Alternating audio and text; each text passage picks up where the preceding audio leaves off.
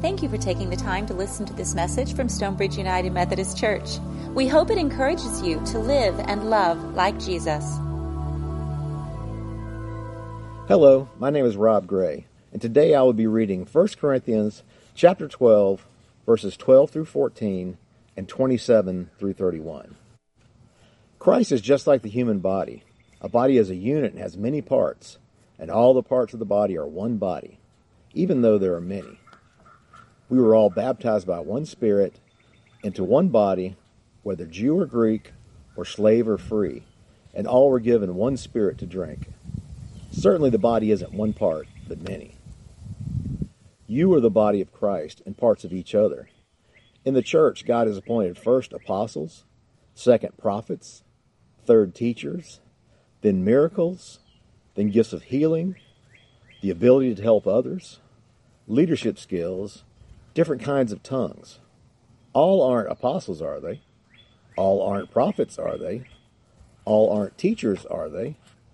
All don't have gifts of healing, do they? All don't speak different tongues, do they? All don't interpret, do they? Use your ambition to try to get the greater gifts, and I'm going to show you an even better way. This is the word of the Lord. Thanks be to God. Rob, thanks for reading the scripture today. We appreciate it, and a little help by the cardinal in there too. That's pretty cool. That's nice little accompaniment. Well, the tragic and unthinkable happened close to home yesterday to our neighbors, Alan. We grieve with them. There's a lot, of course, that people want to say and will say all over the place. I do think it's important in these times to make sure that we remember the loss, the people affected, the people, not only those who died, those who were injured, but then their families and their caretakers and their friends and the first responders and the store workers who witnessed these things that you can't unsee. I think often those kinds of things, we just jump right over that and talk about other things. Well, I want to just invite you into a time of prayer, just silent prayer for just a few moments, and then I'll close with my own prayer. So if you would be in silent prayer for just a moment.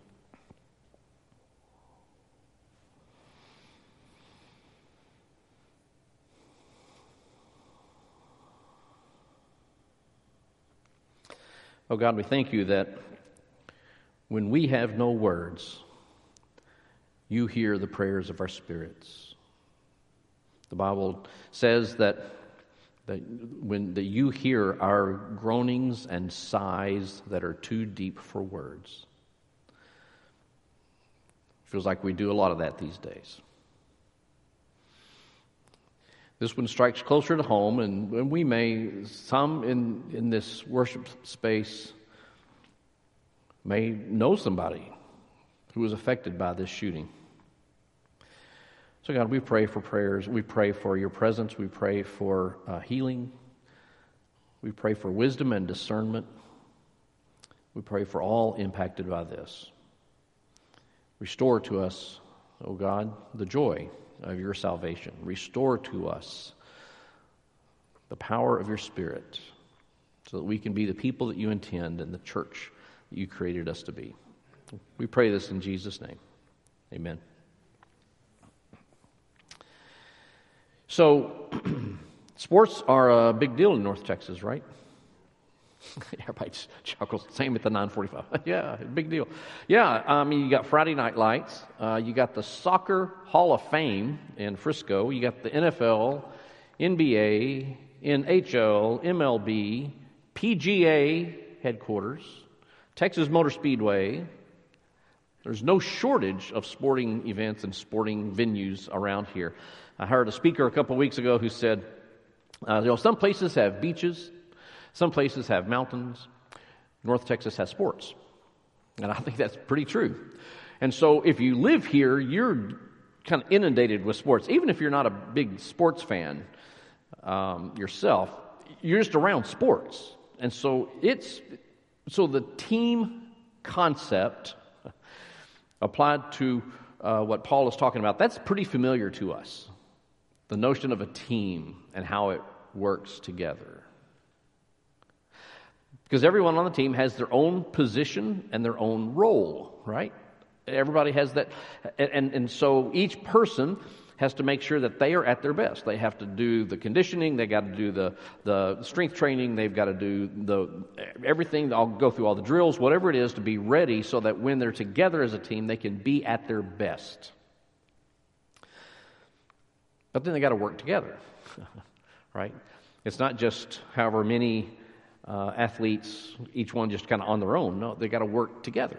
They got to work in harmony. They got to work in unity together so that they can achieve their goal.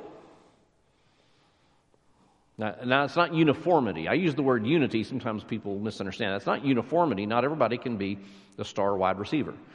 Not everybody can be the pitcher. Not everybody can be the goalie. But it's unity and how it works together so that they can achieve their goal. And their goal, of course, is to win. The goal is to win. We, like winners, we want to be on the winning team, even if it's just wearing the jersey of the winning team. We want to be on the winning team. And when a team begins to lose, well, we threaten. I'm not going to be a fan anymore. I'm not going to do it. Can't do it anymore. I was in a conversation recently. There were three of us, and one of the people was just going on and on about how the Rangers are on top in their division. And the other person and I, really kind of at the same time, said, and this was a couple weeks ago, he said, "It's April. Just wait. Don't get too excited yet. We've seen this before, right?" And so you kind of, well, I'm not going to root for the Rangers unless they do keep winning. And then you're in there, right? Then you're, oh yeah, because we like winning. Many championship teams have won because they really functioned well together as a team. They may not have even had their skill players might not have been as good as the other team, but they worked so well together as a team that they won. So we can understand Paul's teaching in 1 Corinthians 12 about how every part and every position has its role. Everyone is essential to the team.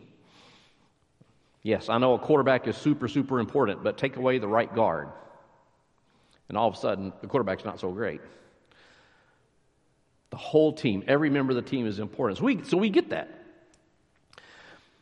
But there's a problem with applying the idea of a sports team to the Christian faith and to life in the church. I mean, there's some analogies, sure, that you can draw some things together, but there's a problem with that because the Christian faith and life in the church is not about winning. It's not about winning.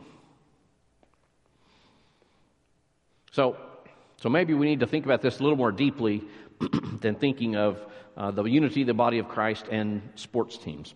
Maybe we need to consider some other things. Let's think about the context that Paul wrote this letter to the Corinthians. In the society in that day and time, in the first century, and this was pretty true across the ancient world, everywhere, is that you had elites and you had peasants. I mean, it was the haves and the have-nots on steroids. There was nothing in the middle. You had, in that day and time, a variety of cultural and religious backgrounds, especially in Corinth. I know in Texas we say Corinth. Most people in the Bible say it's Corinth. So in Corinth, that you have trade routes going through there, a seaport nearby. I mean, all kinds of people around the world would go through Corinth one way or another. And so he had all these different backgrounds there. And of course, the Roman Empire was in charge. And so you had that going on in society. And so in the writings of that day, in the Roman Empire, there were writings that did talk about the human body as an analogy for how the Roman Empire worked. And so in that case, the head of the body, of course, was the emperor. And it was the emperor who told the rest of the body what to do and how to do it. So you had people who were assigned different levels of importance. Because it was truly a hierarchy. With the head, Roman Empire was most important, and then as you went, other things became less and less important. And in that day and time, remember, in the ancient world, they had very different kinds of ways to clean themselves, which was not much, and so their hands and feet were always dirty. Oh, unless you're the elites. And so even in their body analogy, you need your hands and feet to do the dirty work that the elites don't want to do. And that was the peasant class. So this also fit with the Stoic philosophy of that day, a notion of unity, and in the unity of the Stoic philosophy, the Roman Empire was in the center, and it worked well because the elites in the center, the small number of elites in the center, controlled the peasants, controlled the lower class. That's how it worked. So imagine, in that kind of societal setup, imagine that then there's these people that hear about Jesus Christ and they're persuaded. They're persuaded. This guy really is the Son of God. And they begin to believe. And they say, they find out, there's a thing called a church. And so we can go there. And so they begin to go there. So all these people from all these different backgrounds, elites and peasants, and those with a Jewish background, those from a pagan background, those from different parts of the known world at that day and time, they all come together to go to church. Well, how's that going to look? How's that going to look? What do you think? Well, human nature is that we tend to play out the roles that we know, what we're familiar with, right? So there were significant conflicts of practice and values in that early church because the people just came from different walks of life. Well, one of the issues they were having was they in that church, they weren't viewing all the different spiritual gifts in the same way. As a matter of fact, they gave them kind of a ranking order of what was really important and what was not. The spiritual gifts, the idea that when you've dedicated your life to Christ and the Holy Spirit comes in your life, the Holy Spirit gives you gifts to use for the sake of the ministry of the church, to use for God's mission in the world. And that can be all kinds of things. That there can be leadership gifts. It can be teaching. It can be administration. It can be acts of care, acts of mercy. All kinds of things that some people are just really, really great at. Well, in the church, they began to see some as more important than the others. Now, it doesn't say it this way, but I have a feeling that whatever spiritual gifts the elites had were the really important ones. I have a feeling. So they were ranking these gifts. And if you had the gift of, service, you're one of the hands and feet people. Sure. Now, the other issue they were having, in addition to the misunderstanding of the gifts, is it was in communion, interestingly. Because you go back to chapter 11. Go back to chapter 11 in 1 Corinthians, and the problem is that when they gathered as church and they were going to have communion, you know where they had to gather, right? They didn't have church buildings in those days. They had to gather in a place that was large enough to have people gathered, and so that would be in the home of an elite. So they would gather for church, and they were going to have communion. Well, the elites were kind of taking it as a party. To them, it was like, look at that bread. Let's eat bread. And and there's wine. And they were treating it as a party. And some of these peasants who had come to church, they didn't have enough to eat that day, period. And here's the elites having a little party. Well, Paul's saying, okay, this is a problem. This is a problem. You're not there for a party. You're there to conform your life to the image of Christ. And you're not doing that. So when Paul writes about the body of Christ, he takes a different approach than what is in the Roman literature. Because you see, the further problem is that some of the Corinthian church were living by their cultural norms of hierarchy instead of Jesus' teaching and example. So there is a solution, but it comes with a challenge. You see, Paul says Jesus eliminated the divisions. It said in that scripture that Rob read, there's not Jew or Greek, slave or free. Jesus has obliterated those kinds of distinctions. So he has done that and accomplished the unity that God intends, that values all people equally. With all their different giftedness and all their different skills and their different backgrounds, that God views them all the same. So Paul uses the body analogy as the Romans did, but he wrote about it in a way that each part was equal. There's a line in a section that we skipped because it was a long section that said that the eye can't say to the hand, "I don't need you." The head can't say to the foot, "I don't need you." No, because we need all parts of the body, and that's true in the church as well. So, if that's kind of the challenge and the problem with viewing what Paul's talking about as a sports team, maybe we need to expand and think about a different kind of image of a team. Because there are other kinds of teams. I mean, certainly we have work teams in a lot of workplaces, but there are other kinds of activities where people have to work as a team. We just don't call it a team. I mean, think of music. Think of music groups. The band that plays for us on Sunday mornings leads us in worship. Think of an orchestra. Think of whatever, some group, a chorus, a choir. Everybody needs to work on their own skills and their own abilities, right? And everybody has their own instrument. You can't all be the drummer, as wonderful as that would be. You can't all be the drummer. You got to have somebody to play other instruments, and everybody has to be at their best so that when you come together, you work together. And generally, most music groups have some kind of director. Orchestras have a conductor, right? And when all of it was time to start and all the orchestra is seated and they've done their tuning and they're ready and the last person to walk out is the conductor, and everybody, rousing applause for the conductor. Because the conductor's super important, right? Except, the conductor doesn't make a sound. He or she doesn't make a sound. But they direct the musicians in such a way that together they produce incredible music. Because they're all doing their individual instruments and the ways they're supposed to do them, but they're doing it influenced by the direction of the conductor, so that they can do a unified presentation of music. And so they do that.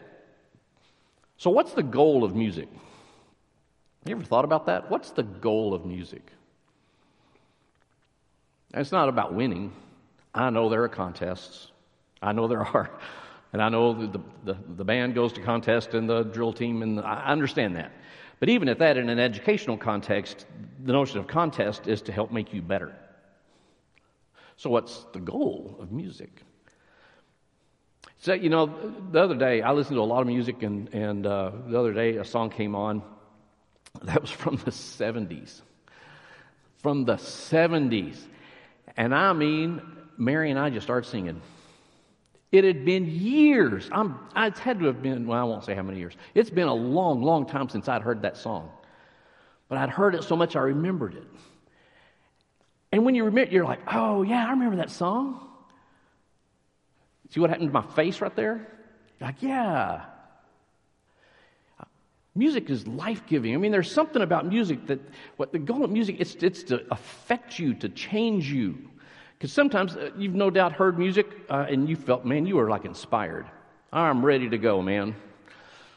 Some athletes, right? They're listening to music before their match, before their game, before their whatever, and that's to get them hyped up. Sometimes you hear music and it's very peaceful, and you just like, wow, that is so peaceful. Music is to affect us somehow, and it does. But imagine, what if you went to some kind of musical performance of a group? Let's just say it's an orchestra. Let's say it's a big old orchestra, and there's 75 people on stage. And then the conductor walks out, and the conductor is ready to go and begins to conduct this assembly of musicians. But there's this one musician that you can tell thinks they are the best thing in the world. Maybe they play trombone, maybe it's a violin, and they play louder than anybody else, and they play out of time with the other. They don't keep the right tempo. I mean, they play it faster, they play it slower. And they're just doing their own thing. What are you going to remember about that concert? You remember the one, right? All 74 of them might have been doing great. But you remember that one. You probably know that there's all kinds of studies that happen about the church and life in the church and church statistics and demographics and all those kinds of things. And there's been studies over recent years about this difference of people who go to church and those who don't go to church, right? And so, okay, of the people who don't go to church, why is it? What are your reasons for not going to church? Now, there's a lot of different reasons that people speak of. One of the frequently heard reasons is I don't go to church because I see the way they act. If that's what it means to go to church, I don't want to go to church. Now, what they're referring to is not the 74 people who are fine. It's somebody who's gone off and they've said ugly things and they've done mean things and they've been judgmental and they've isolated themselves from other people and they condemn other people and it may just be one person. So when Paul talks about the unity of the body, it's for all of us to be in this together. It's for all of us. And at the end of that reading, you might remember, it's the last verse of chapter 12, he says, "And I will show you an even better way." And when you turn the page, you're in 1 Corinthians chapter 13. We refer to it often as the love chapter, right? And it's just seamless how he goes right from this talk about how we are being unified as the church, as the body of Christ, and right into, and that means it is driven by love. That was, one commentator said, really, the entirety of 1 Corinthians could be called a book on love for the church. Because Paul goes in, says, love is patient, it is kind, it is not arrogant or boastful or rude, it does not insist on its own way, it does not keep a record of wrongs. That if we live that way, it unifies us. It unifies us. We were baptized into that life. One baptism. We are baptized into the body of Christ. We love because God first loved us. And what God intends in the church is that the church becomes a foretaste of heaven. That people would get an idea of what heaven will be like because they're in the church. That's the solution, and that's the challenge, isn't it? Thank you for listening to this message from Stonebridge United Methodist Church. You are invited to worship with us every Sunday morning at 10 a.m. For more information, visit our website, mysumc.org. Have a blessed day.